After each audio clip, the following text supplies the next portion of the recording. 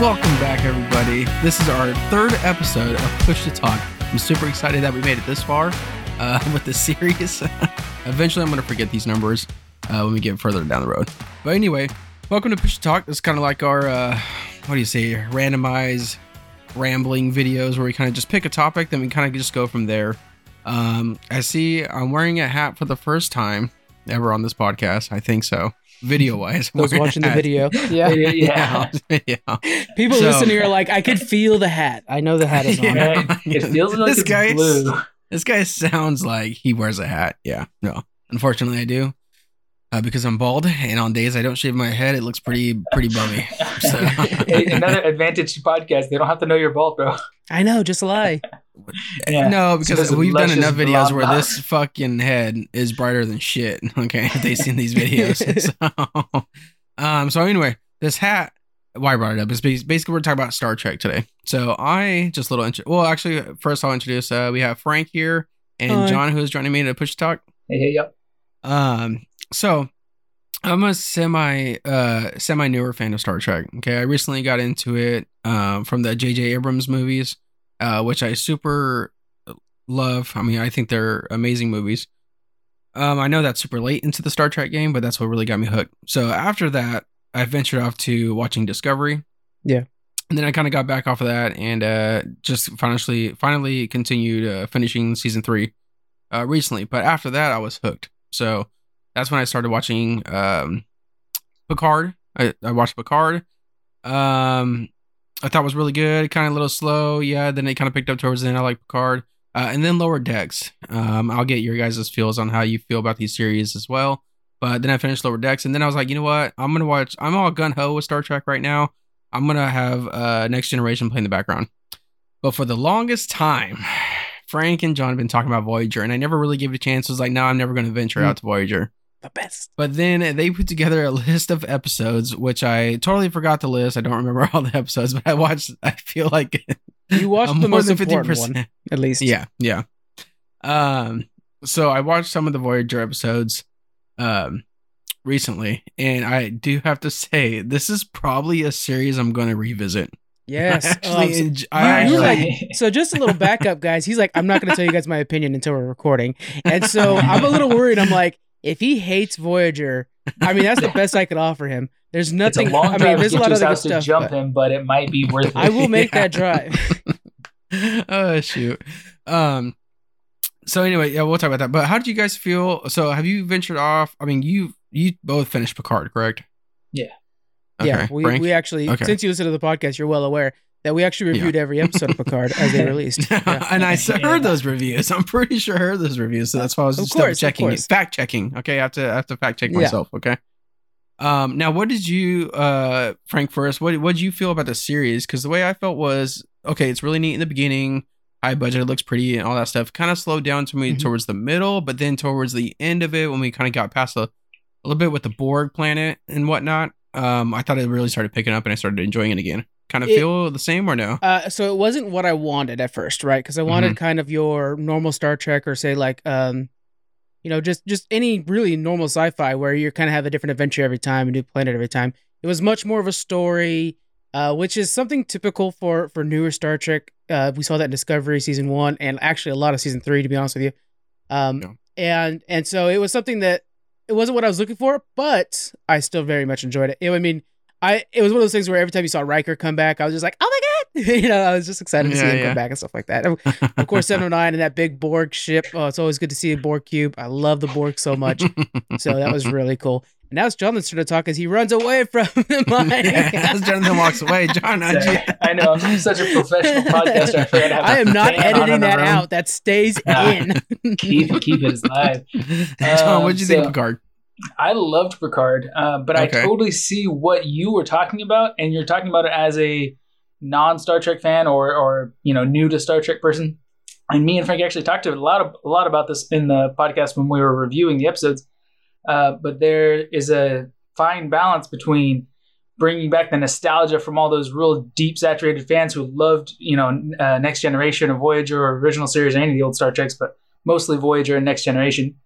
And having a broader appeal to new audience members like you to try to get you guys brought in. So you liked some of the stuff that appealed to new people that, you didn't have to know the old characters or be attached to them.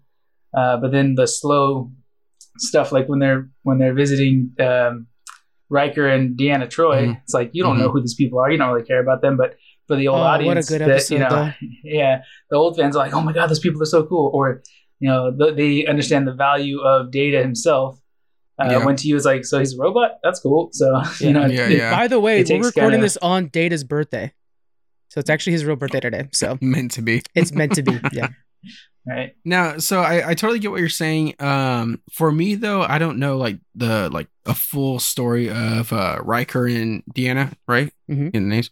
But I did watch a couple episodes of The Next Generation before I got to that part in Picard. It just because The Next Generation is kind of just consistently playing in the background for me. I don't super pay 100% attention to it because I just don't have that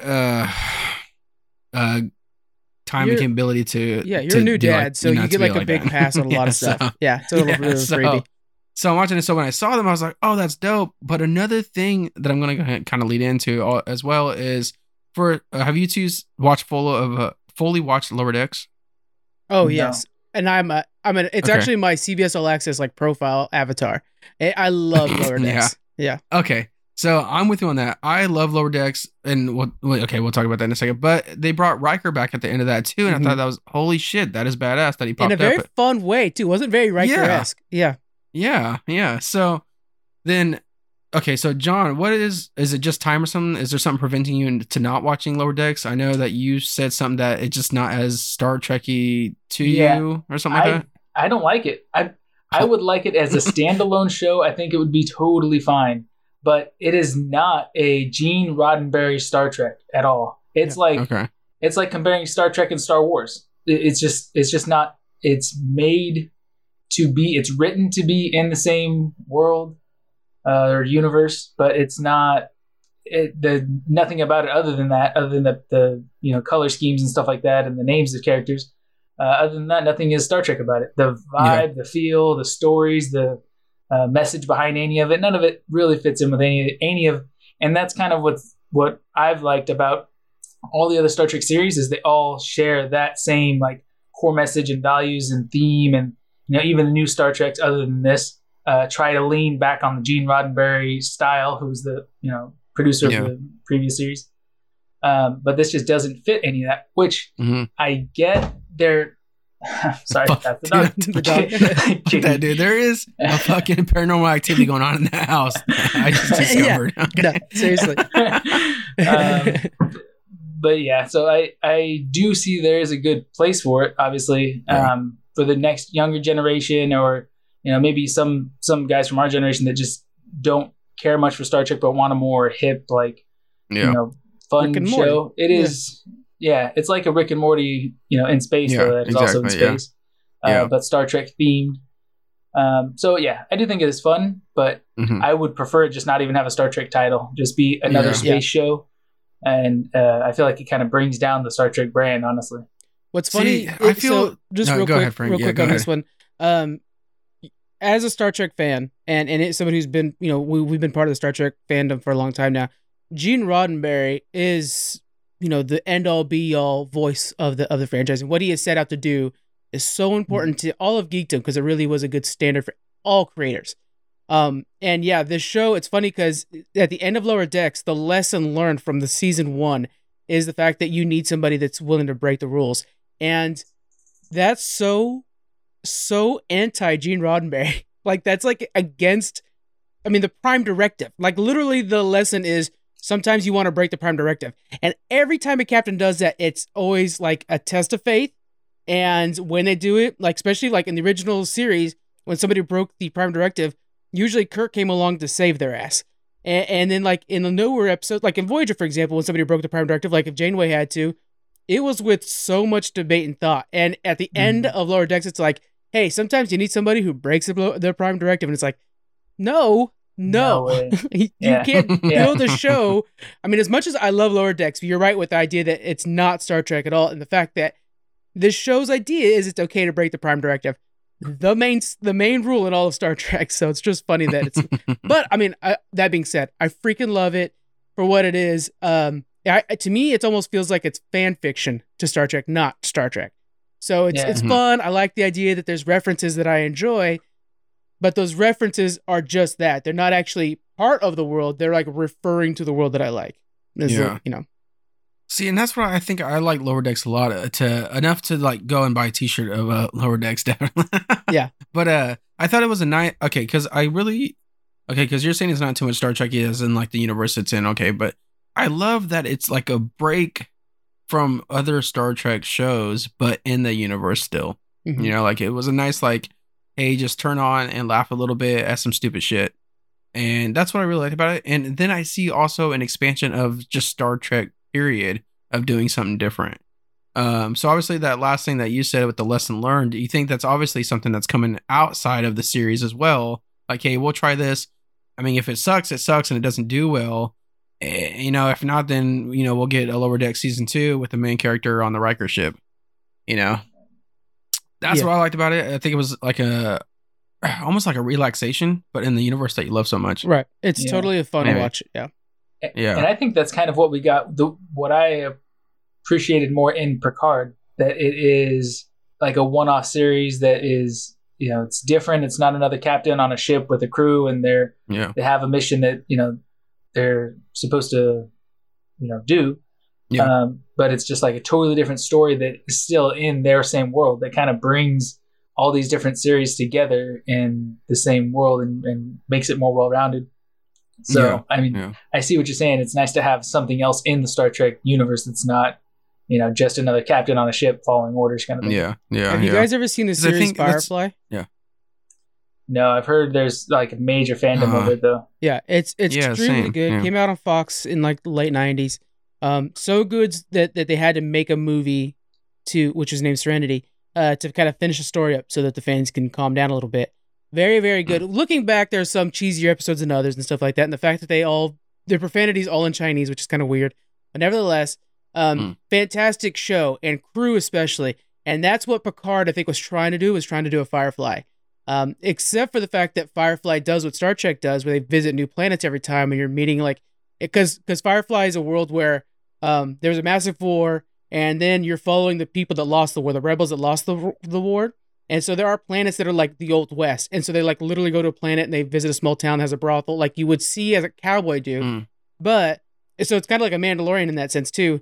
But it feels like that's what Picard was trying to be, was a new Firefly, but they missed the mark on changing environments all the time. They try to stick with the story too much, which is common in modern TV. Yeah, because I was going to say, it doesn't really feel at all that they were going to separate or different planets each episode, right. For sure. Now, so you brought it up too, how we have like this linear storyline with Picard and kind of like with Discovery with the season 1 and 3. And then going back and watching Next Generation and Voyager, every episode's totally different. Now, would you like, say if there's a new series of Star Trek, whatever, the hell, it comes out tomorrow. Mm-hmm. Would you want to see a linear story? Or do you want to see every episode different? Because the way I take it is I would like to see every episode different, but in the background, there's a plot. That's Star Trek. Yeah. What you're describing is Star Trek. There is so like for Voyager, it's a great example of it. I mean, it's probably the most prominent one. The mission home. They have to just get home. They're 70 light years away. They're trying to get home. Mm-hmm. In between that, they're experiencing New World and they're spreading Federation, amazingness to the new Delta Quadrant.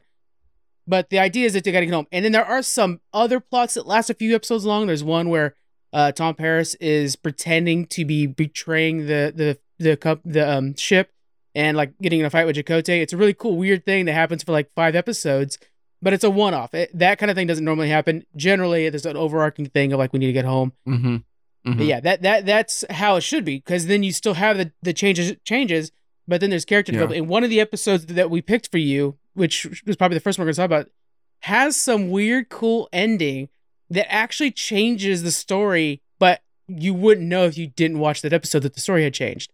But it's something that lives in the background, and that's a lot of how Star Trek works.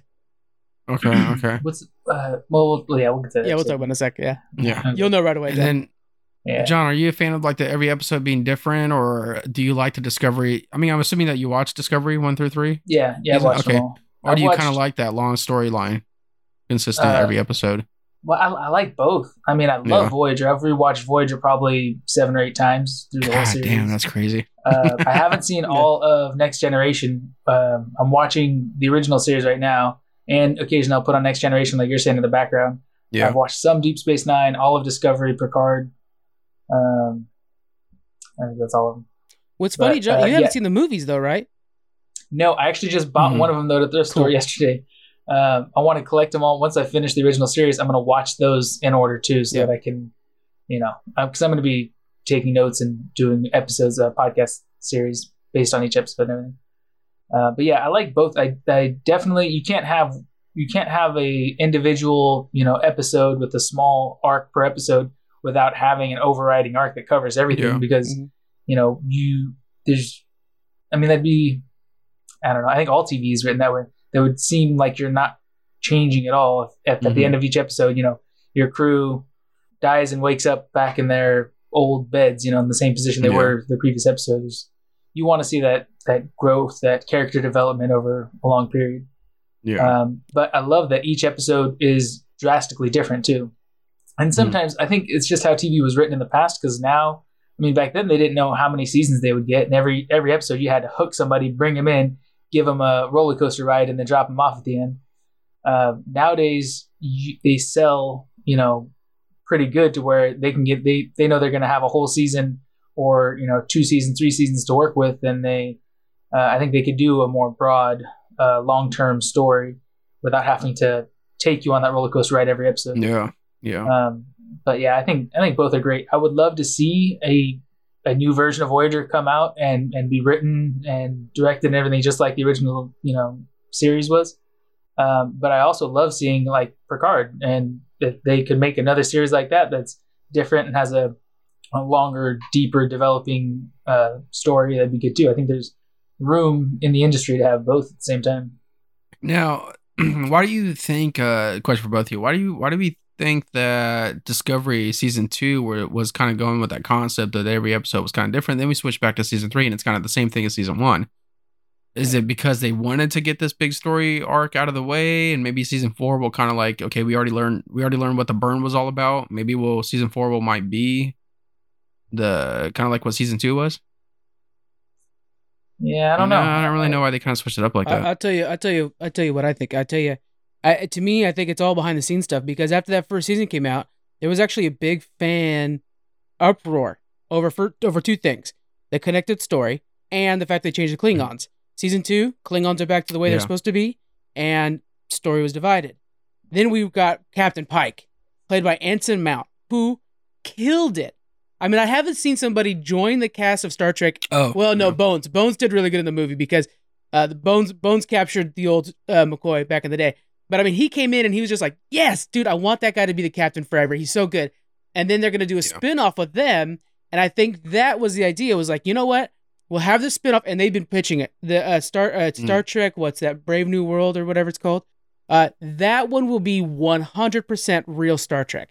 And so that I think when they did that, they were like, okay, we could let Discovery kind of turn back to the old ways, the original Discovery. Okay. So that they kind of, because the idea, what they're trying to do at CBS is they're trying to make sure that they have a Star Trek on year round.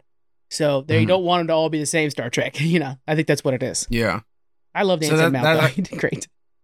That thing you were saying about Star Trek year round, I'm gonna get back to that because I do want to talk about what do we want to see for the future of Star Trek. But I want to get to this Voyager. So the couple episodes that I've watched actually from Voyager, like I said, I wasn't really going to give it a chance until they told me the episodes that I have to watch that I agreed upon. Wait, real quick, why didn't you want to give it a chance in the first place? What was holding you back for so long? Probably that fucking cat on the cover. Oh, God. By the way, guys, this asshole is referring to Neelix as the cat on the cover. This asshole. Yeah, I almost named my son after him. Yeah, Jonathan almost named a kid after him, and you're going to call him. He was in the short list. He was in the short list. Thank God you have a wife. That was like, fuck that. Actually, if Jonathan said it was a cat, she probably would have named him Neelix. Oh, yeah. Well, we will have a yellow cat at some point. Oh, my goodness. So the first episode I checked out was Deadlock. And one thing I do have to say first is I'm not besides the episode, I'm not a big fan of the design of the ship in this Voyager one.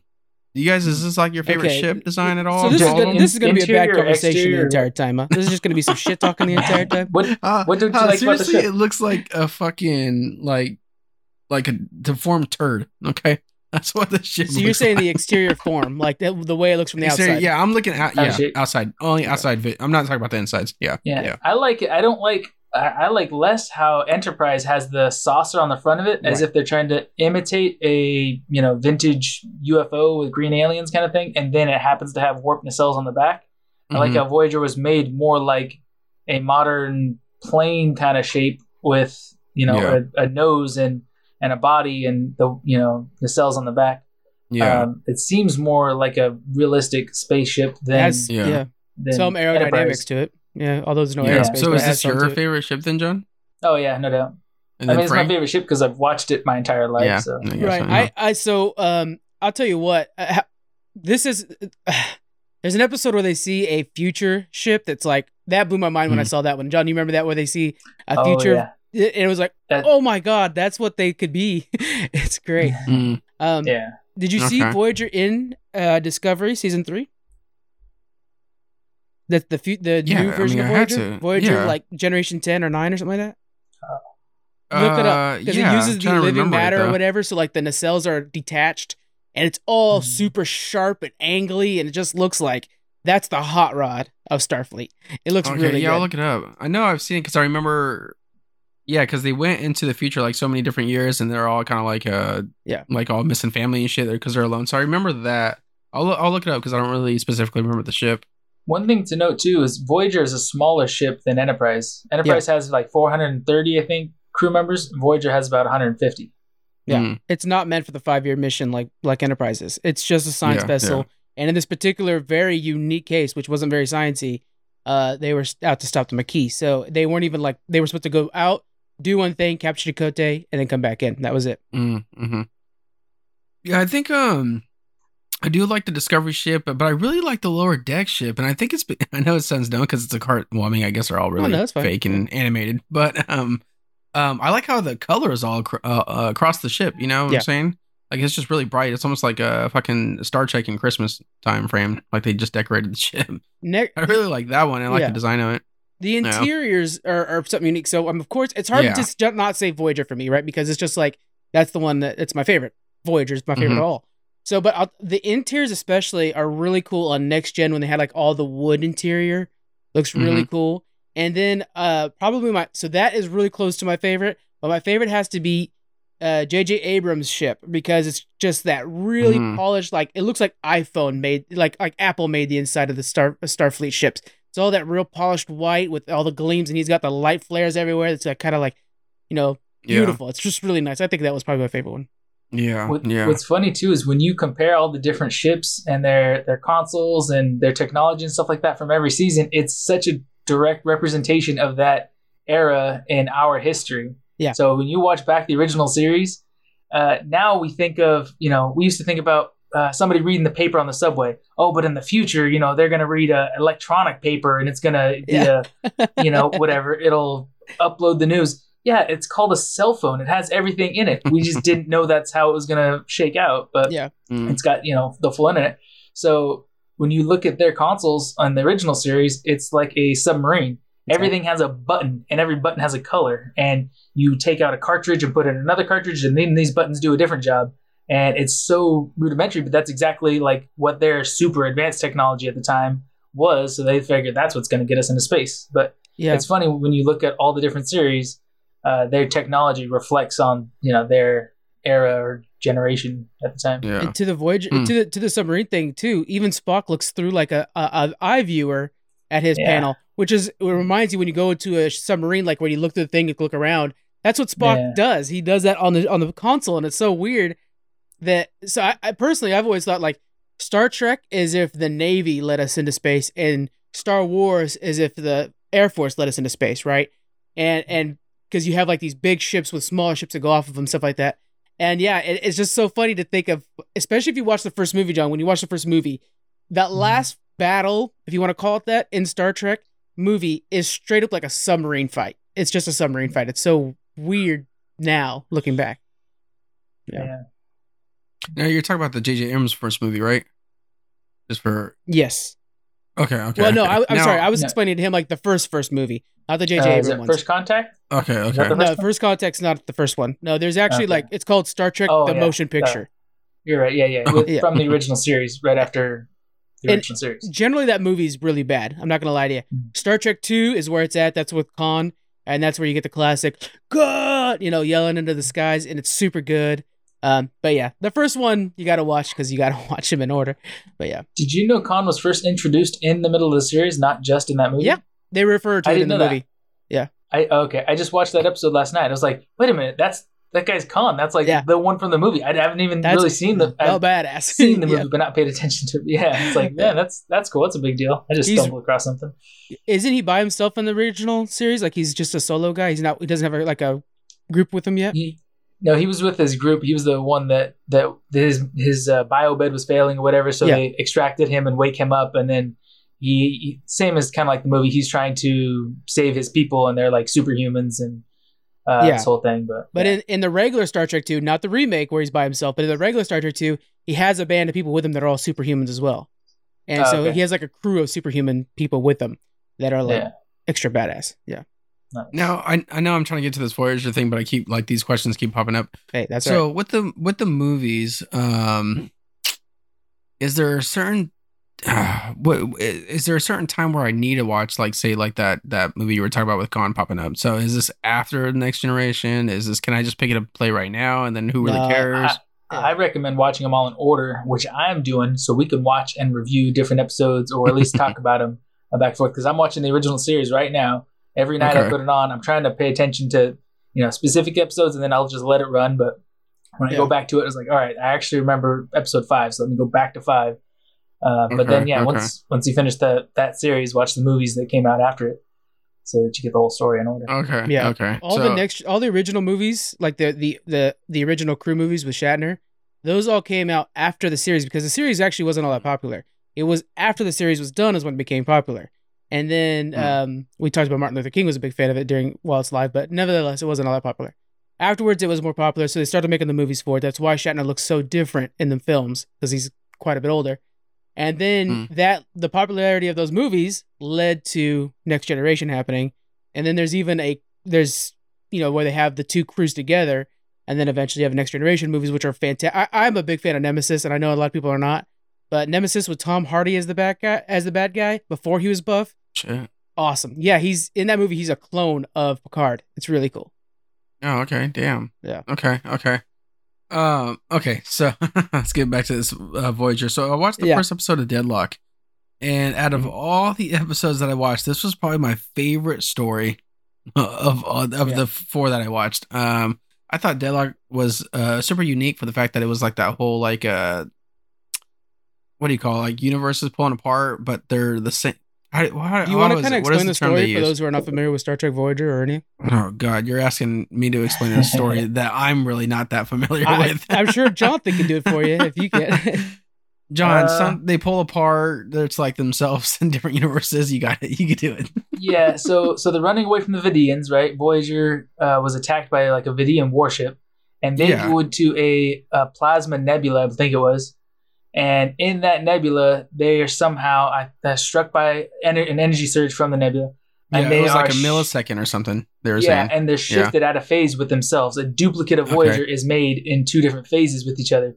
One of them is perfectly healthy, staying fine, not a big deal. The other one is just constantly getting berated with these attacks that they can't identify. Yeah. And their ship is falling apart, and everything's going wrong.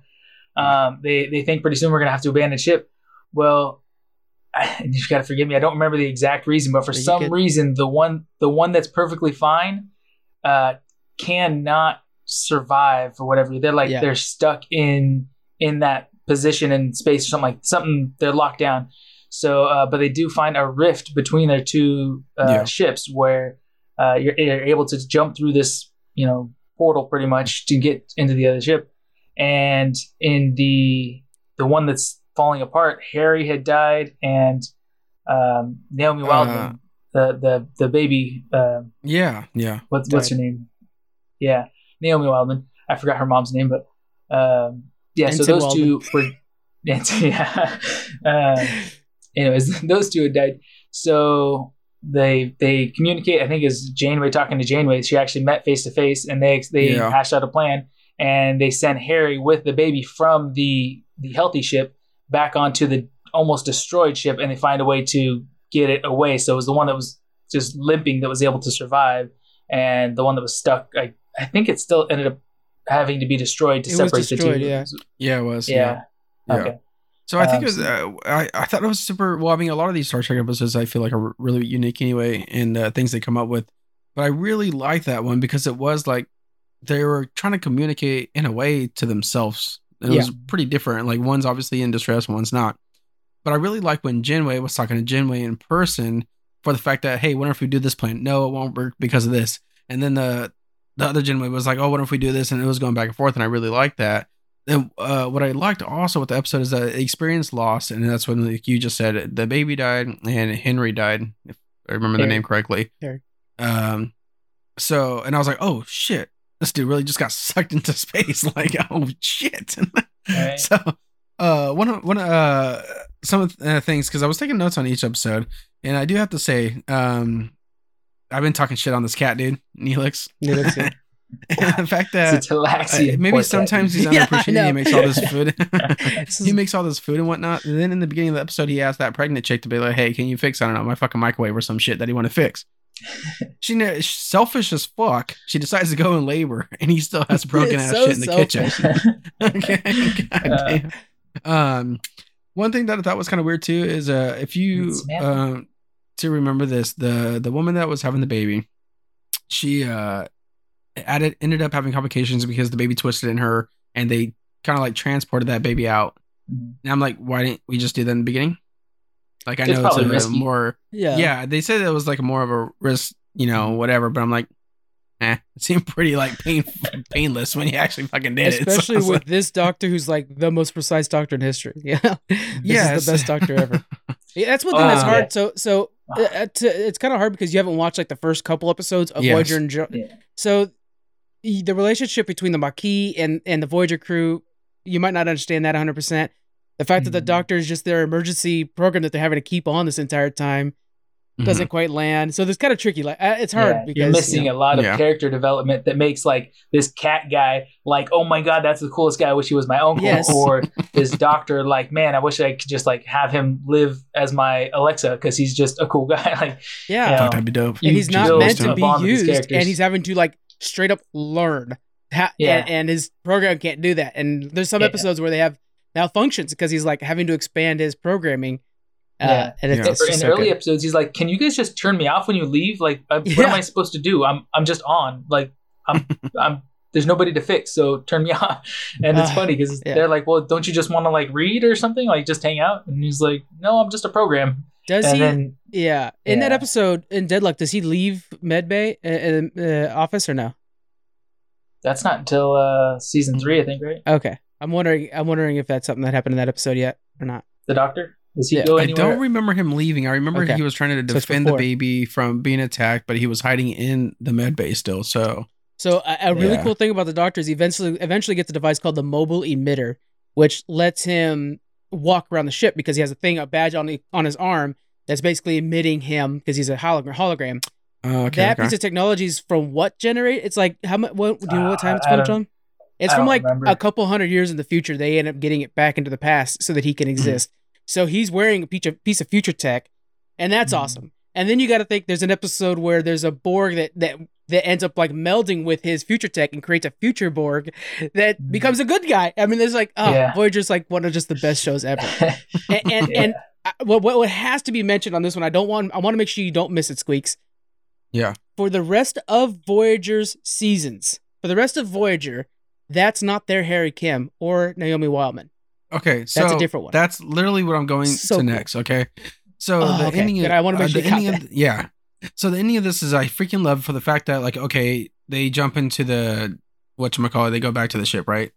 So it's like watching Rick and Morty in a way to where like, hold on, what the fuck? That's not that, but we have to continue with these people, but it's not like we know that's not them though. So it's like holy shit, like that stuff like turns me on. Should they have just evacuated everybody from one ship to the other and just have clones of everybody? They said they couldn't do more than like 5 people, I think, if I remember right. Something like that. Yeah. There was like a limit of how many people, because they thought about that. One of the Genways were like, well, we'll just all transfer to your ship. And they're like, no, you can only do like 2 to 5 people or some shit. But I was like, damn, that's so cool, because that's what I love so much about Rick and Morty is that, oh shit, the Rick and Morty we knew from the beginning is dead. And now we get this Alter Universe one where, yeah, it's Rick and Morty, but it still feels different. Yeah. And I like in this episode the misdirection. The whole time you're thinking like, oh man, that that's a lost cause. They're getting so beat up, and yet somehow this other one's totally fine. So at least, we're going to be preserved. We'll still have all the crew that we like and know. They'll live on. These other ones are just going to have to die off, unfortunately. And then it's like, nope, that one's got to go from 10% of life support and get all the way back to 100. The other one's staying where it is, or it's going to be destroyed or whatever. Yeah. And so it's like, dang, that sucks. So we've got to recover from almost destroyed and, barely hanging on. But like you'll see if you watched Year of Hell when Janeway's looking through the what do you call that? Best episode. The whole front of the ship is torn off, and she's just looking through a force field that's just keeping the ship together. It's like, oh my god, that's so badass. And she just straight up, just biggest dick captain ever move. She's such a fucking badass. I love Voyager. It's driving me nuts that you've only seen 3 I mean, like, I'm happy you watched some Voyager, but now I'm just like. Yeah. I remember one of the episodes you didn't watch that we put on the list was Living Memory. Did you find the list? Well, I just happened to remember, like, oh, that's right. That's one of them I want to make sure you see. But I'll bring it up after we're done talking about Deadlock. Yeah. Okay. So my question for you guys is Voyager after Next Generation time wise, not story timeline, but production wise, like it was after. Was the one directly after? Yeah. Okay, well, so Deep Space Nine is after Voyager? Deep Space Nine is started before, John was one clarifying for this to me. Deep Space Nine started right after Next Gen, production-wise, and then Voyager was while that was still airing as well. I think Deep Space Nine was on for like a year or 2 before Voyager started. Mm-hmm. So they were running most of the time together. Yeah. Because the only reason why I said, because what I really noticed is the camera angles and were a lot different compared to watching Next Generation instead of just like still... they're kind of like the curves and stuff. It's just more modern, exciting. I guess you could say. Yeah. Action packed. So yeah. But on top of that too is what I loved so much, and I was texting John about this either. Like the production of the actual equipment, and it literally feels like, okay, we built this room, okay, and we're gonna fucking blow it up, okay. To where like the things were fun. It was almost like I was feeling at the back lot of like a Universal Studios, to where it shows like, okay, hey, look. The tubes come falling down, this gets on fire, this desk blows up, and this stuff like that. And it really feels like, okay, that shit's there instead of just kind of like CGI-ish. Yeah, it's really good production quality, especially for a Star Trek. And the budget isn't huge, but they put a lot into making those sets like solid and sturdy and feel so real, especially when it's falling down on top of you. Yeah, and I don't know, something about that is where I'm more appreciative, and then having a lot of the like CGI effects really into everything. Like if there's a fire, you really know, like, oh shit, this Janeway's really standing in front of a fire, which I'm gonna get to in this Year of the Hell here shortly. But is that something that I guess nowadays everything looks a lot better. We don't really see that as much if they were to use that kind of stuff. But I'm kind of comparing to Discovery, and it's like, man, Discovery I can see like on a green screen all day, but maybe it's just that good with cameras. Is this something that should just keep going along with the years, or are we just kind of way past that? We'll never see this ever again. So you're wanting to see more practical effects than special? Yeah. Even though it might not look as clean or something, but it's still like it really is there. I think the new Star Trek with Pike might be willing to do that more. Yeah, because it's one of those things. It's kind of like when J.J. Abrams redid Star Wars. Was the idea like, oh yeah, we're going to bring in a bunch of practical effects, stuff like that. We might see that. The Star Trek fandom is funny because unlike the Star Wars fandom where it's like a lot of mainstream people like it too, and so everything that's said gets amplified real fast. In the Star Trek fandom, is not a lot of mainstream fans. The fans that are there are insanely loyal and opinionated, so they will make adjustments for them. But there is this like level of like, I'm still gonna watch every Discovery, even if it's not what I would like, because we just don't get enough Star Trek. And so even if they never touch practical effects again, like when the prequels came out. Well, yeah, even my parents know that movie was too much CGI kind of thing. But in Star Trek, they don't know that Discovery didn't use too much of a linear storyline, when that's more of a fandom kind of thing. So I think that might be the difference there. Now, it's like it's like when you're starving at a fancy restaurant and your risotto isn't cooked just right. You're going to be pissed off about it, but you're going to eat it because you're starving. So exactly. You'll probably tell them something, but they're not going to take it back and recook because you're starving. Yeah. So you want more Star Trek, even if it's bad. I think a lot of it is, really, John, because that's why you haven't seen Lower Decks yet. But okay, anyway. Oh, yeah, no, that one's bad. I'm not. No, I'll watch it eventually, just not yet. Yeah. So now, not really like meaning to jump shit, but I'm going to jump shit a little bit because of what you're saying. So if all the fans were saying, like, hey, Star Wars, your latest trilogy is fucking trash, okay? And now we got Mandalorian. Are our standards now, because of Mandalorian, a lot more higher to where we might not be as acceptant? Definitely. Of maybe something else, yeah. Because I'm thinking like, okay, yeah, we're still gonna watch it, but I think at the point Star Wars already. Well, this is my opinion too. I don't like the newest trilogy. Like, if you keep giving me shit like that, I don't really want to watch your stuff anymore. Yeah. But now that I'm watching, like, I enjoyed Rogue One. I know Han Solo got a lot of beef, not being very well, but I kind of enjoyed it. But Mandalorian now, it's like everything needs to be on that level. Right. So, do you think they'll actually? Do you think fans will be like that now? It's like. No. Kind of like the Star Trek, what you're saying? No, I mean, no. Well, personally, I'm sorry, I didn't interrupt you. Personally, I think that what they're going to do with Star Trek is they're just going to give you what you want in another show. So I think there will be, like, if you're not a fan of the linear stories, don't watch Picard. Okay. Or Discovery. Discovery's kind of the hybrid one, right? If you don't like the off the beaten path of Lower Decks, don't watch it. But you will have your favorite Star Trek show on at some point. Okay. So luckily, because of Paramount Plus, what was CBS All Access, they just want to create content, and they know if they have the Star Trek name, it's the thing they own, is so powerful that every Trekkie will pay for that few months to make sure to watch their favorite show. They'll do it for that. The reason that, like, Mandalorian's not going anywhere, The Witcher's not going anywhere, because that guarantees Netflix and Disney Plus 2 months of your time. That's what they need it for. Now, so with Paramount Plus, I saw that advertised now on my CBS app. So it's just like a Paramount bought the CBS deal, or they're merging? No. Or? Yeah, Viacom merged with CBS 2 years ago now, and I think it was 2 years ago. And they're just they're just changing the name over, and now they're going to bring in the Viacom / mostly Paramount library. So you're just going to get more stuff. Nothing else is going to change. You're going to get more things though. Yeah. Okay. Yeah, because I saw they were advertising like the SpongeBob stuff and whatever the hell, I forgot what it was. Like, Jersey Shore-ish, I guess, something, Oh, I can't wait for Jersey Shore. Oh, yeah. Oh, my God. Big fan. We should do a podcast of just Jersey Shore. No. I'm going to sit out on that one. I think I'm going to... That's when you're going to finally have a different since I'll be by myself. Than me. Yeah. You and Joe Bear. Yeah. Oh, yeah, I'm sure Joe... I know Anthony was a fan of it back in the day. Oh, yeah. Especially when they go to Italy. Fucking best season ever. Okay, we'll take your word for it. One thing that I noticed, so we'll go on. Is it Year of Hell? Year of Hell, right? Mm-hmm. Okay, so Year of Hell Part 1. I made a couple notes here. Here's a couple notes here as well. I'm a little confused, a little lost. Okay, so, and I know you guys will be able to fill me in, and I don't want to like stand all day just trying to fill me in, but what was the deal of making the Voyager suffer the whole time? Because of what? He was trying to push them out of time. He was trying to erase them from time. So his ship, the Krenim ship, has the technology to very well calculated erase a species from existence by just making a change of that one butterfly didn't get squished 16 million years ago, and your entire planet didn't get populated. So he was trying to push Voyager out, but Voyager, being as advanced as they are, made a Borg modification to their shielding to have temporal shielding. So they were trying to resist their time change the whole time, but it was still doing a lot of damage to the ship in the process. It kept throwing the calculations off too. Every time he would do something, it was like pinging off of Voyager and changing everything else, where all of a sudden his people were at a bigger disadvantage and stuff. So that's why Voyager wasn't changing.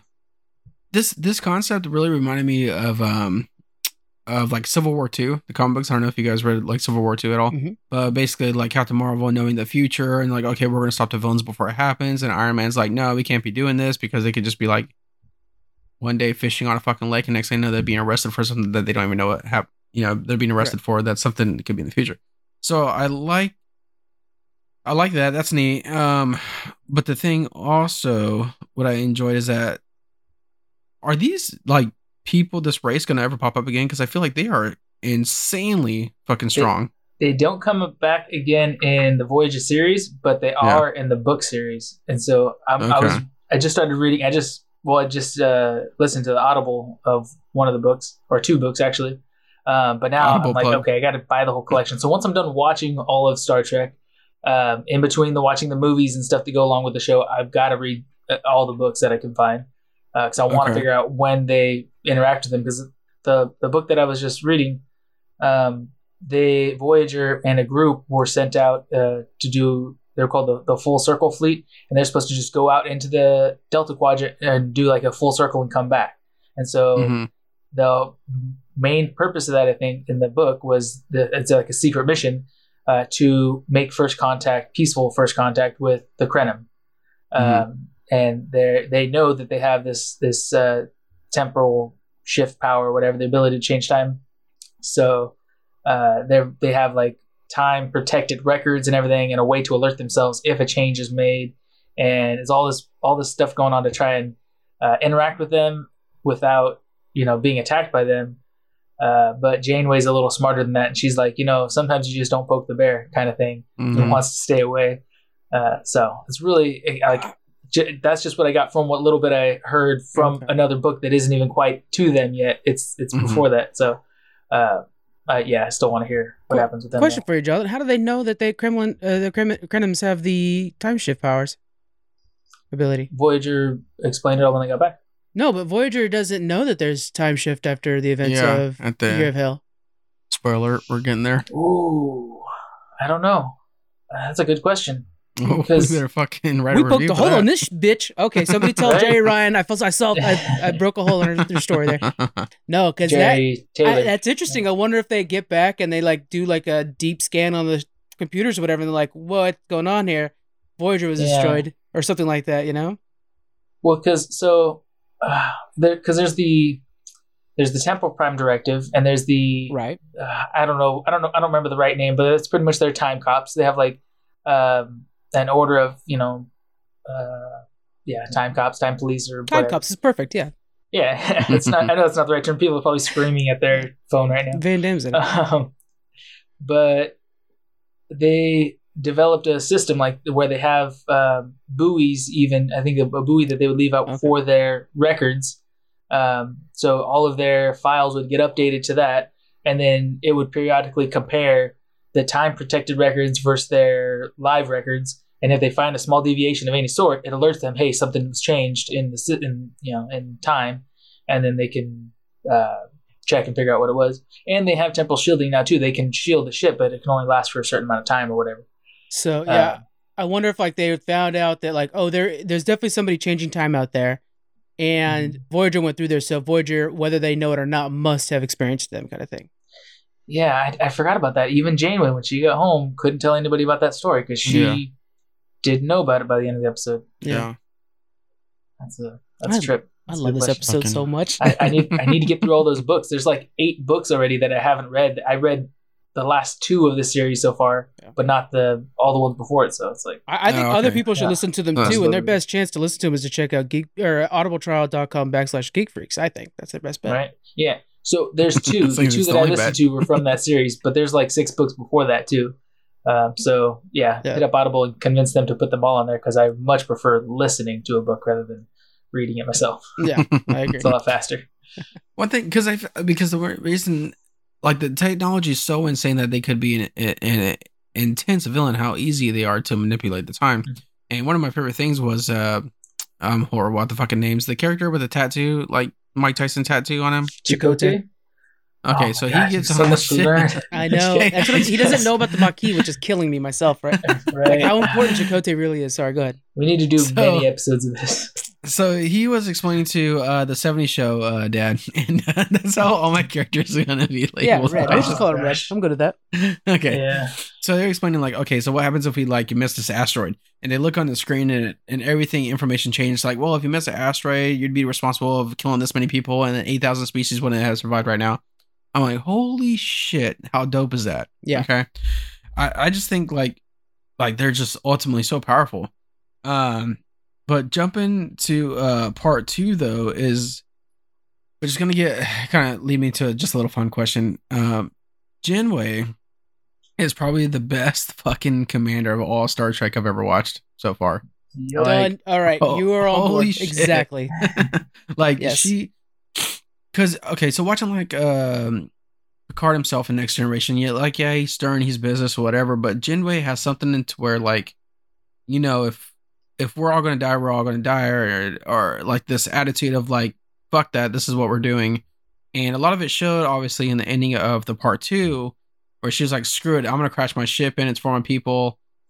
Whatever. It's always for like, I guess it's so like not selfish in a way, you know, like selfless. Yeah, so strong, and it's like, damn, man, that's a fucking leader right there, you know. Yeah. I don't know. Now the question is, because you guys are Voyager fans, I'm assuming like if you had to be in any ship, pretty much under any commander, you'd probably be with Janeway, I'm assuming, or anywhere else. Janeway all day, every day. Yeah. I mean, I don't know how to get around any other ship. I wouldn't know how to navigate. I'd get lost. I can tell you. Oh man, Squeaks. There's one episode where the ship is like in different timelines within the ship, and it's like, it's so cool because then they're like, go over here and the kids are young, and they go over there and they're like, oh, this one's back when some other bad guys took over the ship, and like, it's so cool. It's like, yeah, man, the holodeck alone on Voyager is fantastic. There's the World War II episode is one of my actual favorites. I didn't want to share with you because it was like, you have to know the crew first. But I mean, oh man, so that's the Killing Game part 1 and 2. Yeah, I think that's it. Yeah, those are good ones. Well, one thing too is like she really gets in these arguments that she's going to do whatever she wants to do, and a lot of it too that I liked a lot was in Deadlock where Janeway was talking to Janeway, so it's like, okay, I already know what you're going to do because this is the way I think, and it was so like, hey, I'm going to go and make sure this gets done, and then in the part 2, the Year of Hell part 2, she's arguing with the Doctor of like, if you're gonna stop me, you're gonna have to kill me because I don't give a shit about you. Have no power to like, what was it like? Say you're not fit for duty. Yeah. So then ultimately leads into where she crashes the ship into the that race. So you guys got to fill in that stuff. Krenim. Yeah. Which his name's Anorax. I looked it up. The leader of the Krenim ship. Okay. Yeah. So one, I kind of thought that I was like, wonder if these people, Krenim, are the reason why they just can't really get back home. And then after she crashes it and then it restarts, I was like, fucking what an ending. What an ending. And then she comes across that one ship that's like, hi, welcome to this area of space. And it's like, one of my favorite things about that episode, which we really haven't explained this episode much, but anyways, they keep coming across like that same guy that's like the welcoming committee in different states where he's just like, we're a pathetic army, and the next is like, welcome to the war zone, and then it's just great because it's like depending on how well his people are is depending on how aggressive he is. If they're the dominant species, he's like, good to fuck out. Not even get out. He'll be just casually like, oh, we're going to be taking your ship, and all of your people are going to be slaves on our planet, and we might not execute you depending if you have a strong back. If you're a good slave, yeah. So with this though, I kind of like that also too is that his crew was kind of turning on him as well because it's been so long. They're like, look, bro, I'm tired as fuck. We need to stop doing this. But yeah, to think they're outside of time, so it might have been 10 years. It might have been 6,000 years. They could have been doing it forever. I thought they said something like 200 years. They said 200. They said 200. Yeah. Okay. Yeah. So they got. Yeah. That ending. So far with these episodes that I've watched, the endings have been phenomenal. And it's so crazy. It's like jam-packed, like a jam-packed 2-parter with a beautiful ending. It's like, man, that was only 2 episodes in the series or in the season, and it was so memorable. So good. Yeah. So for anybody listening, that is like the best episode though. Like everybody agrees, like that is the best episode. And then Endgame's probably like the second best one, which is the series finale, and has like time travel and Borg and upgrades to the ship that are fucking cool, and it has like a little bit of everything that the series can provide. Yeah. So for anyone listening, the Year of Hell, because we just briefly touched on like the story of it, but Voyager encounters a time a time manipulating ship that can erase an entire species from existence. And Janeway's fighting it. They're trying to push, Voyager out of time. Eventually, after Voyager's almost destroyed and she sent everybody away and stuff like that, She crashes Voyager, as dismantled as it is, into this time ship, controlled by the Krenim Imperium, and it destroys the time ship, which erases all of their interactions and undoes the damage the time ship had done. And then Voyager's just cruising on its way, on course to get home, like they never encountered. So yeah, rewinds really time by 1 year. It's the year of hell. Yeah. And it's and it's the same thing of like Deadlock, where it's like, oh shit, like we're just gonna forget like all that happened and just continue with the story. So I thought those were, I don't know, just beautifully done so far. So I'm really liking the episodes that you gave me so far. Yeah. I started Void, couldn't finish it because I have a daughter that just won't let me finish it right now. Crawling around, getting in everything. So basically, we can try to sum this up. I don't really have too much thoughts of it yet. It up again. Because he's doing a beautiful job at doing that. He's doing great. He needs to practice. So far it's dark as shit because there's no stars and that's all I got. So Voyager gets sucked into a vacuole of space. There's a void in space, like a pocket that exists outside of the rest of space. It's just like though space is a vacuum, this is a vacuum within the vacuum. It's like gravity or quantum mechanics, whatever forces these ships to be stuck inside there. They can't get out. So in there's no resources. So everybody who's been in there has been in there for a long time, and they're running out of energy. They're running out of food, water, and everything they need. You know what? Just real quick, I got to the part where Janeway is trying to make her own alliance just to trade within each other to other resources. So everyone that gets drawn into this void gets picked at right away by the vultures. Everyone swarms around and just starts beaming everything off their ship, taking resources they need, and destroy the ship while they're at it. Why not? Janeway, fights back and defends themselves, but some of their technology is stolen. So she tries to make an alliance with other people and says, "Hey, we're gonna share.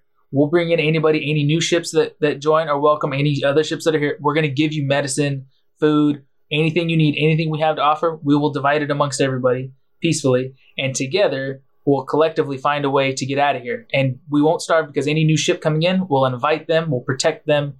They'll be part of our alliance, and we'll share their resources as well. And then, everybody else like, oh no, that's not going to work. You're going to get taken advantage of and destroyed and blah, blah, blah. Nobody's going to want to work with you. We'll take your food, but, we don't want your help kind of thing. And, sure enough, Voyager finds a way to get out of the void. And that's what she was dead set on, is like, we're not going to be in here for years like you guys. We're going to find a way out. Like we have hope that we'll escape.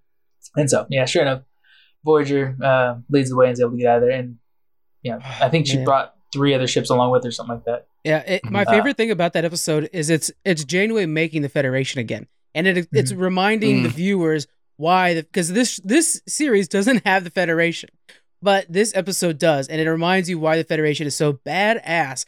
That like humans are cool, but when you add Vulcan, like it's this much better, and that's what we saw in that episode. Is like Voyager has this tool, and then you bring in the guys that are the spies. John, I know you know what I mean by the spies.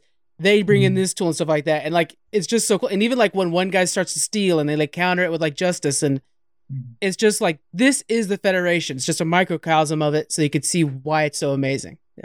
Yeah. But even so far from home, way out in the Delta Quadrant, Janeway holds up the principles of the Federation, and we're not going to become savages. We have something worth fighting for, and that's our humanity and integrity and all that stuff. The most Gene Roddenberry episode ever. Right? Exactly. See, that's what we're missing in Lower Decks. Yeah. Because I did get to the part where it was like they had people come on their ship, and then they were feeding them. They're like, hold on, how'd you get this kind of food? And they're like, oh, well, we helped this person to help replicate whatever food. I don't know if I don't remember, but pretty much like that. So I really like how there are, like, that too, it's like the small Federation in this little, a small Federation that she's building. So I'm going to obviously finish that episode, but I do think, like, overall, I am going to revisit this Voyager series. I think it's super great. I think after I finish with Next Generation, I'm going to jump to Voyager. The question, though, is Deep Space Nine, what do you guys think of that? Is good. I haven't watched it all. I've watched like probably a couple dozen episodes. It feels a lot like Voyager, except in the design and the technology in it and everything. It was aired just before, pretty much at the same time as Voyager. The difference is the setting is totally different. The plot is totally different because Deep Space Nine is a space station near the Bajoran homeworld. So it's, an alien race, and there's Cardassians and stuff like that. Romulans. Okay. They're also Cardassians. But, Romulans and Bajorans are commonly on the space station, and so there's a lot of like that social political game going and stuff like that. But it's not wandering through space very much. They are near a wormhole that goes to the beta or gamma quadrant, I think. So sometimes they'll go through the wormhole and find some weird alien or something like that. But for the most part, it's on the space station. So it's a different feel, a different setting. I don't think it's as fast moving, but it is a lot more of that like social political stuff. Yeah. But it's still a really good series, and it's similar technology and everything, look and feel as Voyager. Okay, so then for you, Frank, so I'm guessing Deep Space Nine is pretty good for you too? Like you enjoyed it, whatnot? I have only watched a few Deep Space Nines. For me, I like the time travel episodes are my favorite one. So I've watched every time travel episode of every other franchise. And then I'll kind of like bounce around. I'll like randomly watch, put a next gen on. But Deep Space Nine is actually probably like my least watched of all of them. Okay. But yeah, it's definitely good, and it's definitely on the list. Okay, so then so my question is, okay, so besides just having Next Generation play in the background and super I'll watch like focus wise, I'll watch Voyager. What should be the next thing that I jump into after Voyager? Should I go back and watch the original series, kind of like what John's doing right now, or no? I think you should watch Enterprise, the one that nobody likes. Enterprise. Okay. That one's. I like that one too. I've only watched probably 6 or 7 episodes. Yeah, I haven't watched any of that one. I almost don't even count it as a Star Trek. It is good. So it's so funny because if you don't know Enterprise, Star Trek Enterprise, people often confuse it for Next Generation because the ship is Enterprise. Even the original series ship is Enterprise. This one started in like the year 2000 or 2002, something like that. Yeah. So it's after Voyager, but the time frame of the show actually takes place before the original series. So it's the first Federation ship with warp. So it's like the very first ship, basically. Okay, and it's like the first Vulcan on a human ship and stuff like that. So it's all new things, but it's in a time. The original series that was in the 80s. This is modern technology. 60s. 60s, yeah. Old times back in the day. I don't know. Back then. But yeah, it's really cool. Like one of the first few episodes, they talk about beaming somebody up, and they're like, wait, we can't use that kind of technology on a human, right? And they've never done it, but we take advantage of the original series. They'd beam me up, Scotty. They would beam people back and forth. So this is taking place when we just got past rocket ships, and then we had NASA and basic spaceships. Now we finally got warp. yeah And there's other like steps in technology that we're seeing. It's filling the gap between where we are now, or maybe 50 years from now, and then where they end up hundreds of years from now, presumably, or the year 3000 or whatever it is. But it's pretty good series. So Frank brought up like, okay, a lot of people don't like the series. Why is that? Because honestly, when you bring up Enterprise, I was kind of like at first the same thing, like, oh, what, Next Generation? I don't really see this one advertised as much, like when I go scrolling through the Star Trek. So what is it that a lot of people don't like about this one? Yeah, it's definitely the least liked of amongst the Star Trek fandom. I think it's just the timing. It came after Deep Space Nine and Voyager, both airing simultaneously. And I think at that point there was straight up a Star Trek fatigue. And so you can't really imagine it now, but there was a point in time where there was just too much Star Trek. It sounds great. Because not only was Voyager, like for example, Voyager had a new episode, I think it was every Wednesday, but they were also aired on the same exact channel that they did the new episode. They also aired reruns every single night. And so, I mean, you could always watch it. That's how I spent my high school days, was every night I was watching Voyager. But yeah, so it was a lot of Star Trek coming out. And so when it came out, and then it wasn't like, I mean, it had a good crew, and the reason I suggested too is it has better graphics than Voyager and Deep Space Nine. It was actually a decent jump graphically. And then you also have like the introduction to the world. So it's like a really good, like if you're not going to watch like First Contact or something like that, this is a good replacement for that. I think it was just too much Star Trek at the time. I think people were just kind of ready for a break. One thing too that I see as a big red flag that I think could easily, was probably the biggest thing that turned people off, is the intro. the theme song for this it's so offbeat. It doesn't make any sense. It is like a slow. Yeah. I don't even know. I mean, I'm sure it's an actual song that somebody plays. Yeah, but you know what though, John? I gotta interrupt because I kind of felt like that with Voyager. Okay. Oh, we had such a good episode of the podcast, and you just ruined it. If you don't like that, that's all Star Trek. That's Gene Roddenberry's Star Trek right there. No, because I don't mind Next Generation. I don't mind Discovery. That Voyager song. This Voyager, I was like, oh. That doesn't make you rock hard nothing will in the world, man. I mean, I don't understand. This is a nice cruise in space. Don't watch Enterprise. I got a buddy that knows how to play it on like piano and stuff like that, and it was my ringtone forever until the Game of Thrones one replaced it. But I mean, that is such a beautiful song. Yeah, I can see somebody learning on a piano. It's very simple sounding. Yeah. Wait, before you judge, watch the entire series, see if you don't fall in love and remember who Neelix is, and then see if you actually like the intro, if you're not like humming it, in the shower and stuff, because it's going to get I just found out too, Neelix has his own movie. Did you know that? I know he has his own cookbook. I have that. Garfield? It's called Cats. Okay. Some shit talking going on. I just want to really quick mention the episode that we suggested that you didn't bring up. It's called The Living Memory. And what it is the doctor who's a hologram wakes up in a museum that's like, I want to say like 600 years in the future. And he wakes up and he doesn't understand what's going on. And it's in a museum on a different planet, a random planet. And on the planet, there's two major races that are coexisting, but there's still hostile tensions because racism. And so he wakes up on this planet, and he's in a museum to the war atrocities of the terrible Hitler-esque Captain Janeway and the battleship Voyager. Mm-hmm. And they have like, it's so cool because they have like a what would it be called, John? And like where you have like a fake version of something. A replica. Yeah, like a replication of what it was like on Voyager. And so, but like, Janeway has like a crop cut and like a military suit, and like Tuvok is a torturer and stuff like that, and like B'Elanna's full his whole face tattooed. Yeah. He has the full face tattoo instead of his partial tattoo, and like so it's like all super hardcore.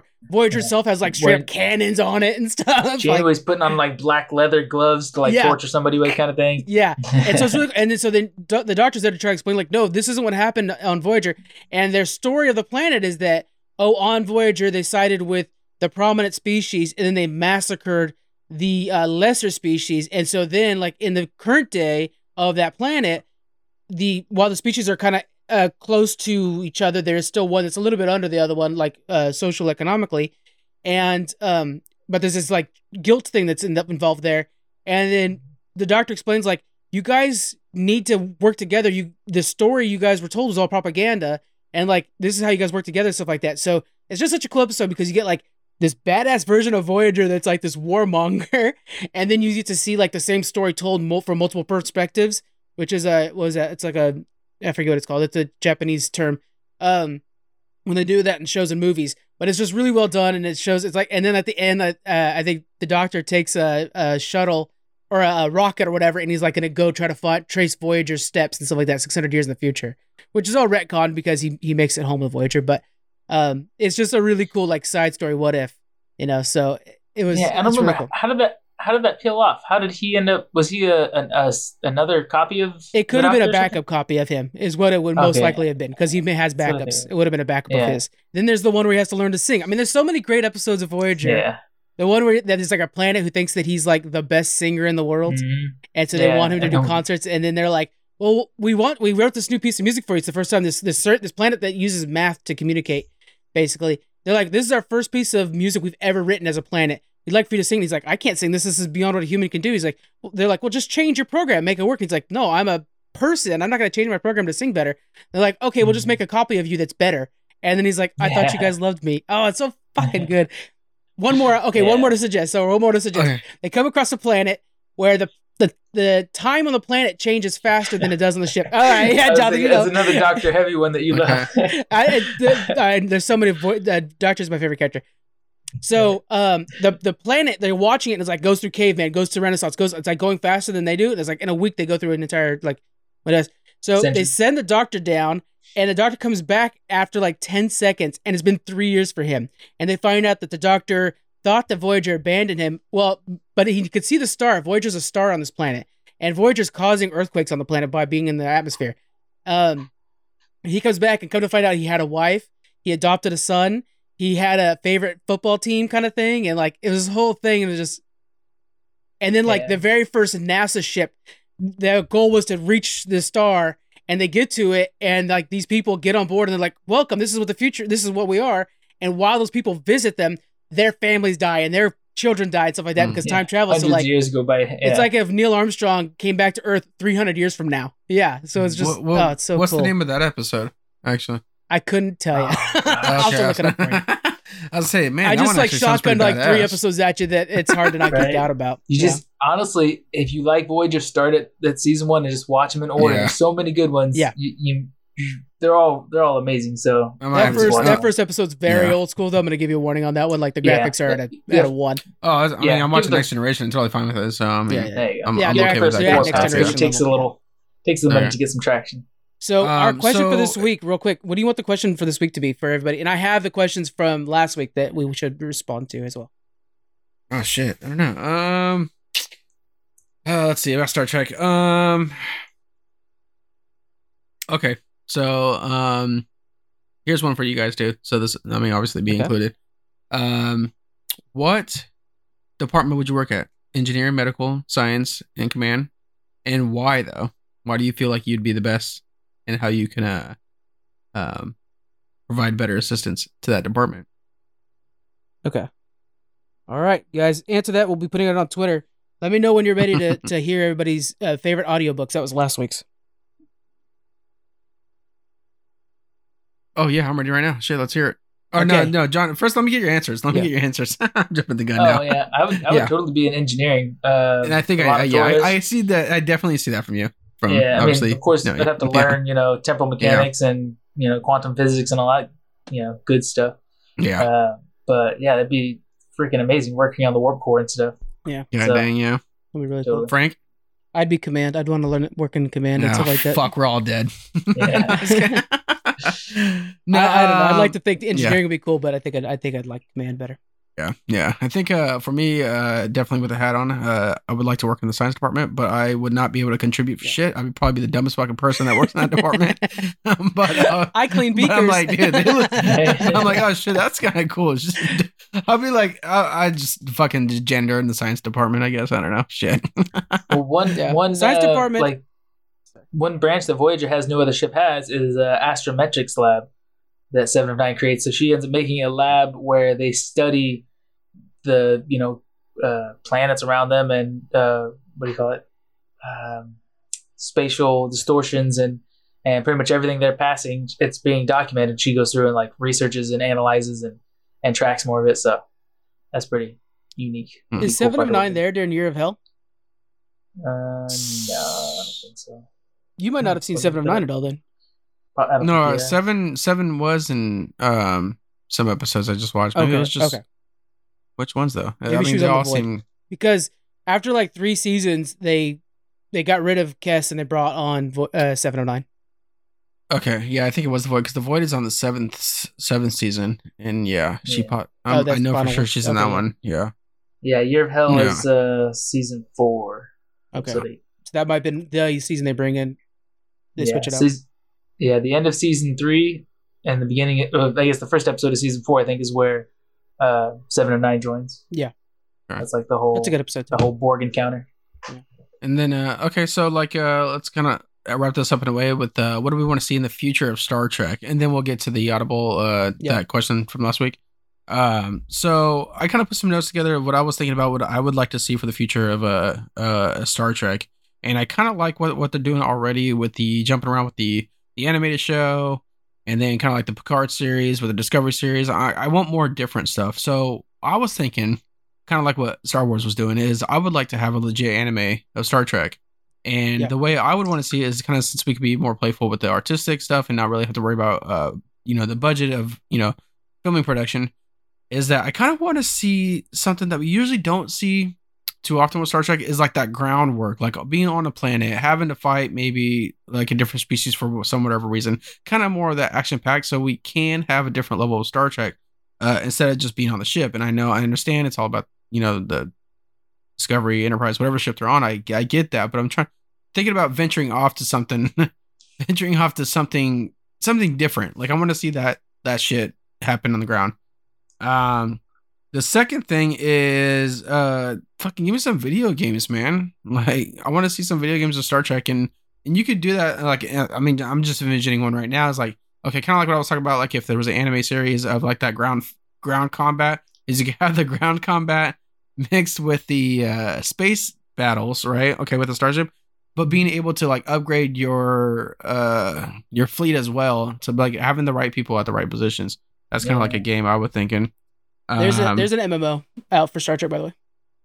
Yeah, it looks like it. I've never played it, but it looks like it needs some work. It needs some updating, but it's Kevin, who streams and has been on the podcast a few times, he's a big fan of it. Yeah.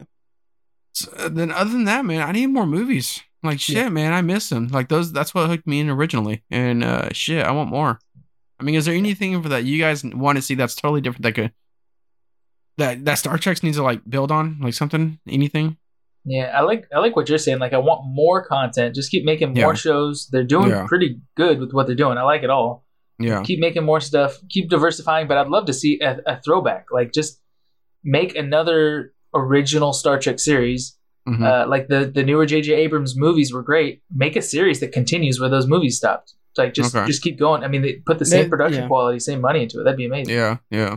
They're having a hard time locking down the actors and everything like that. They've been having an issue. They do have one they keep going off and on with. The problem is they want to bring back Chris Hemsworth because Chris Hemsworth was Kirk's dad in the J.J. Abrams movies, but he played it before he was Thor, when he was cheap, and so they're trying to get him back, and they're not necessarily wanting. There's some like dispute on finances, and then Quentin Tarantino has a movie that's planned too. There's a Star Trek movie. That's really off and on and stuff like that. I think everything's off right now, but it could be back on any moment. Yeah, it's such a shame. Especially with the Chris Hemsworth situation. I know that's been going on that news is pretty old now, so it's like, okay, it's probably not going to happen. But Frank, I know you said something that we're going to have a Star Wars kind of like year round here eventually, hopefully. Is there anything that you want to see from that, or is there anything that need to venture off of that? Yeah, my favorite Star Treks are always the time travel ones. I would like to see a Star Trek based on the time travel, because we've been, especially on Voyager, they've been visited by like a future version of Federation where they do a lot of time travel. And in Discovery, we learned that there was a temporal war. I would love that. Give me the temporal version of Star Trek where these certain episodes are having to fight in their modern day against a war, like actually use the I keep saying Kremlin. It's not the Kremlin. The Krenim.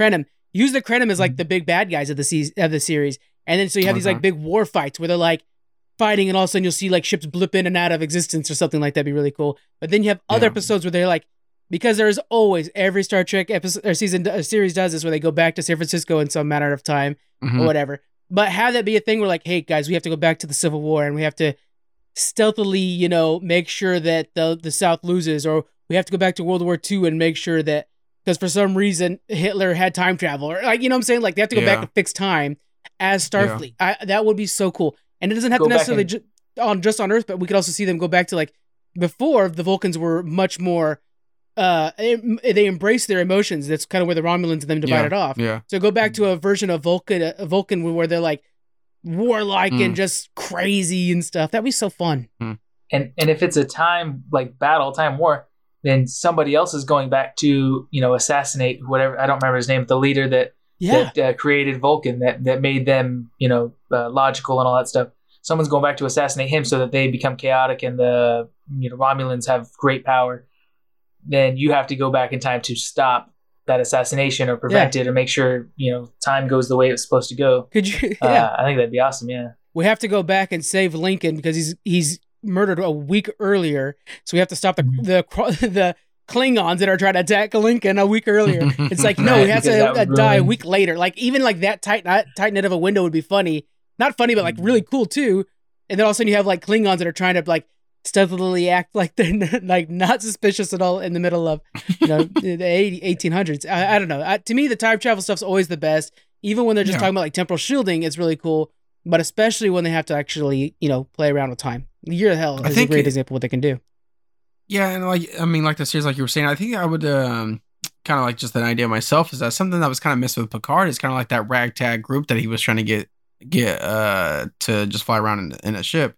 I feel like that was kind of missed opportunity there because I was expecting he would get more, but really all he got was 3 additional people. And it was kind of like, I want to see something like that where a team, totally different type of people get together. I mean, you'll have your like, your guy that's all about battle to where it's, someone that's not really about that kind of stuff. And then here's the funny guy, pretty much like the Guardians of the Galaxy, really. Yeah. All joined together for one. I mean, I would like to see something like that. Jonathan and I have talked about that in the past. And your best bet really is to make a series about the Maquis. Because the Maquis is a group of people who left the Federation because they thought, like, no, I want more freedom.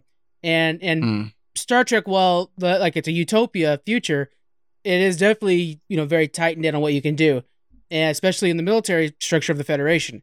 And so, the Maquis is a version of people that are like, no, we just want to live free and do our own thing. And sometimes we don't think that it's fair to not kill somebody because, they want to take things into their own hand kind of thing.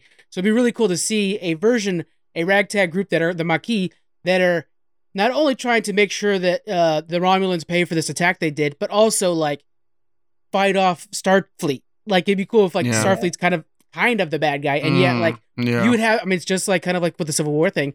You would have my brother's on that ship because he loves being in Starfleet, but I'm over here because I believe in freedom, and I believe that that the Romulans have to pay for this certain thing that they did. Cool things like that would happen. Yeah, and like you were saying before, Frank, mainstream that easily reflects to the Federation would be the Empire in Star Wars. Exactly. And the Maquis would be the rebels. It's almost a 1-for-1, even though we follow the Federation as our heroes in Star Trek and the Empire is the villains in Star Wars. Yeah. But it takes very little for Star Wars to be about the Empire, not the rebels. Yeah. Also, the DTI is what they're called, at least in the books, the Department of Temporal Investigations. There it is. Very freaking cool. Okay, so Frank, what are some people that their favorite Audible book? Oh yeah. By the way, I have one more fun fact for you, Squeaks. Oh, okay. Sorry. The Prince of Jordan. His name was. I love looking at him, Jonathan, and sketching right away. His name is Abdullah bin Halassin. He is now he became the king of Jordan. He was such a big Star Trek Voyager fan that he asked to be on the show. And so there's an episode that has an actual Prince of Jordan that's just like handing over a tricorder to somebody. And he went home and then created a theme park based on Star Trek Voyager. So there's a Star Trek Voyager theme park in Jordan somewhere. Shit. Yeah. Holy shit. Looks like we're flying to Jordan. Yeah. So, you know what? Okay, so real quick then, I know we're trying to get to that question, but I know. I had to interrupt you. Is The Rock in Voyager? Yes, he is. Because I was scrolling to try to find these episodes. I'm like, hold on, this guy looks like The Rock right now. I'm like, holy shit. And he fought 7 of 9 and lost. Yeah. That's a really good episode too, actually. Okay. I was like, man, what the hell? They got all these guest people. I mean, kind of like before, I guess they were really big and stuff like that with the Crimin leader as well. But another thing I was going to bring up, but I got all excited to talk about The Rock. Just so you know, that it's season 6, episode 15. It's Memory Alpha is the episode. If you want to check it out, it's a good one. Yeah, you should watch definitely. That one too. Yeah. So yeah, Frank did that Martin Luther King thing about Star Trek, and it's like I told Frank, hey, every like random ass holiday, there's got to be something like geek tied into it. So I was like, okay, so fucking Valentine's Day is the next one probably. There's got to be something there. St. Patrick's Day, there's got to be something there. So I was like, Frank, you need to put these out because these are kind of cool. Little. I'll find one for Valentine's Day. Things. Push come to shove. Okay, I'll throw one out. I believe in you. Don't even. I'll believe in you. Okay. Because I got to really. Okay. Let's wait then. I was like, oh, this is kind of a cool little fun fact. Yeah. All right. Here's one real quick on Star Trek. Yeah. In general, I'll just say this is a fun one. If you guys want romance in the air for Star Trek Federation or for Valentine's Day, so the very first black and white kiss was on the original series of Star Trek, right? And it was between Captain Kirk and Uhura. And William Shatner was like, we got to have this kiss happen. And the guys over at CBS were like, look, we can't. I mean, this is just not the right time, blah, blah, blah. They didn't want to do it. He's like, no, this has to happen. But you know what? We'll do multiple takes. You guys pick which one you like. We'll do one with a kiss, one without. And so they had like an hour to get filming done. So they're doing multiple kisses. They're doing multiple takes, and every time Shatner's giving a big old kiss, So the producer's like, we have one more take. You can't fucking kiss her on this one. We cannot have it. We need to have one example that's not. Okay. Fair enough. So then they finish the scene, they hug, and then he looks at camera and he crosses his eyes. And so like, well, we can't have you crossing your eyes. So they had to air the kiss, and that's the very first kiss on TV. So it was Shatner and Uhura just both being badasses. So it was awesome because I don't think it's conveyed very well, but they were doing it because they wanted to portray that statement. They wanted to make a movement or however you would say it towards like black rights and equality and everything. And so Will Shatner's like, yeah, no, we need to have this out there. This needs to be something people see that, not only is a black person also allowed on my bridge to be a part of my crew, but, it's okay for which was white man and a black woman. Yeah, back in that time. It was very controversial. So it's cool that, Star Trek's always been super progressive and like forward thinking. And it's cool that, they pushed for that kind of thing, even though the producers weren't on board with it because it's controversial and could shut down your show kind of thing. But, I think it was embraced. So yeah, cool. It wasn't Gene Roddenberry. It was actually like the CBS, the money guys. Yeah. All right. So let's go ahead and get into our last week's question, guys. Was what is your favorite audiobook? We had a lot of responses. We appreciate that. So we had Game of Thrones read by Roy Trice. That was by Geek Peak. So I'm gonna put that out there. I used to watch this. First Game of Thrones. What's that? Sorry, you're still going with it. I was going to ask which book that was. Was this the first Game of Thrones though? I think the entire series is read by Roy. Oh, okay. Okay. Yeah, no, but he's saying he likes this one. Okay. Yeah. Cage's Kiss. They said that they like TikTok by Dean Kunst. It was read by, I want to say Wong BD, I think is what they were saying here. We have, this one looks really good. So Superiority Complex, they're saying that theirs is a BBC production of Batman Nightfall. And they said it's really good, but it's hard to find. So you got to try to find that one. Crossover Collision said Predator If It Bleeds was a really good audiobook. And I never thought like Predator, man, that does sound like a good audiobook because you can have extra sound effects and stuff. Here's one for you. Daniel, Squeaks, the Oblivion Bar said their favorite was the Harry Potter audiobooks by Jim Dale. It's top notch, they said. So that's pretty smart cool. People there. Yeah. Unpaid Programming. Theirs favorite was Endurance. It's the Endurance book by Alfred Lansing. And there's a few more. So check it out, guys. We have the link up there. And then our next one that I will make sure to put up when this episode goes up, that you guys can participate in that one as well, is what department of Starfleet would you want to be a part of? So that's the next one. Looking at that Predator If It Bleeds book, though, it's got a 4.5 stars for 716 reviews, 12-hour long. Yeah, that's pretty good. 12-hour one, too. That's kind of neat. Yeah, I'm going to change my answer, by the way, now that we've talked about it. I want to be the Department of Temporal Investigations. Yeah, actually. That'd be so much cooler. Oh, that would be badass. Yeah. Shit, we're all going to work out a place, really? Yeah. I should not be in the science department. Oh, man. I'll probably be in the coffee shop. Hey, but you can make really cool names for your coffee. Like anything like Star Trek related. This is the cat, aka Neelix Espresso, and you got to do like a USS macchiato. Yeah, that's a good one. A cappuccino. Oh, there you go. You're welcome. Captain Kirkachino. Shoot. All right, guys. Well, that's everything from this today's episode. We appreciate you listening. And then we'll hope to see you soon. And I think the next one I will actually be talking to actually doing an interview. So no spoilers or anything. So this will be my first time interviewing. So we'll see how that goes. And look out for that. All right. Well, have a good one, everyone. Bye. Right. Bye. Bye.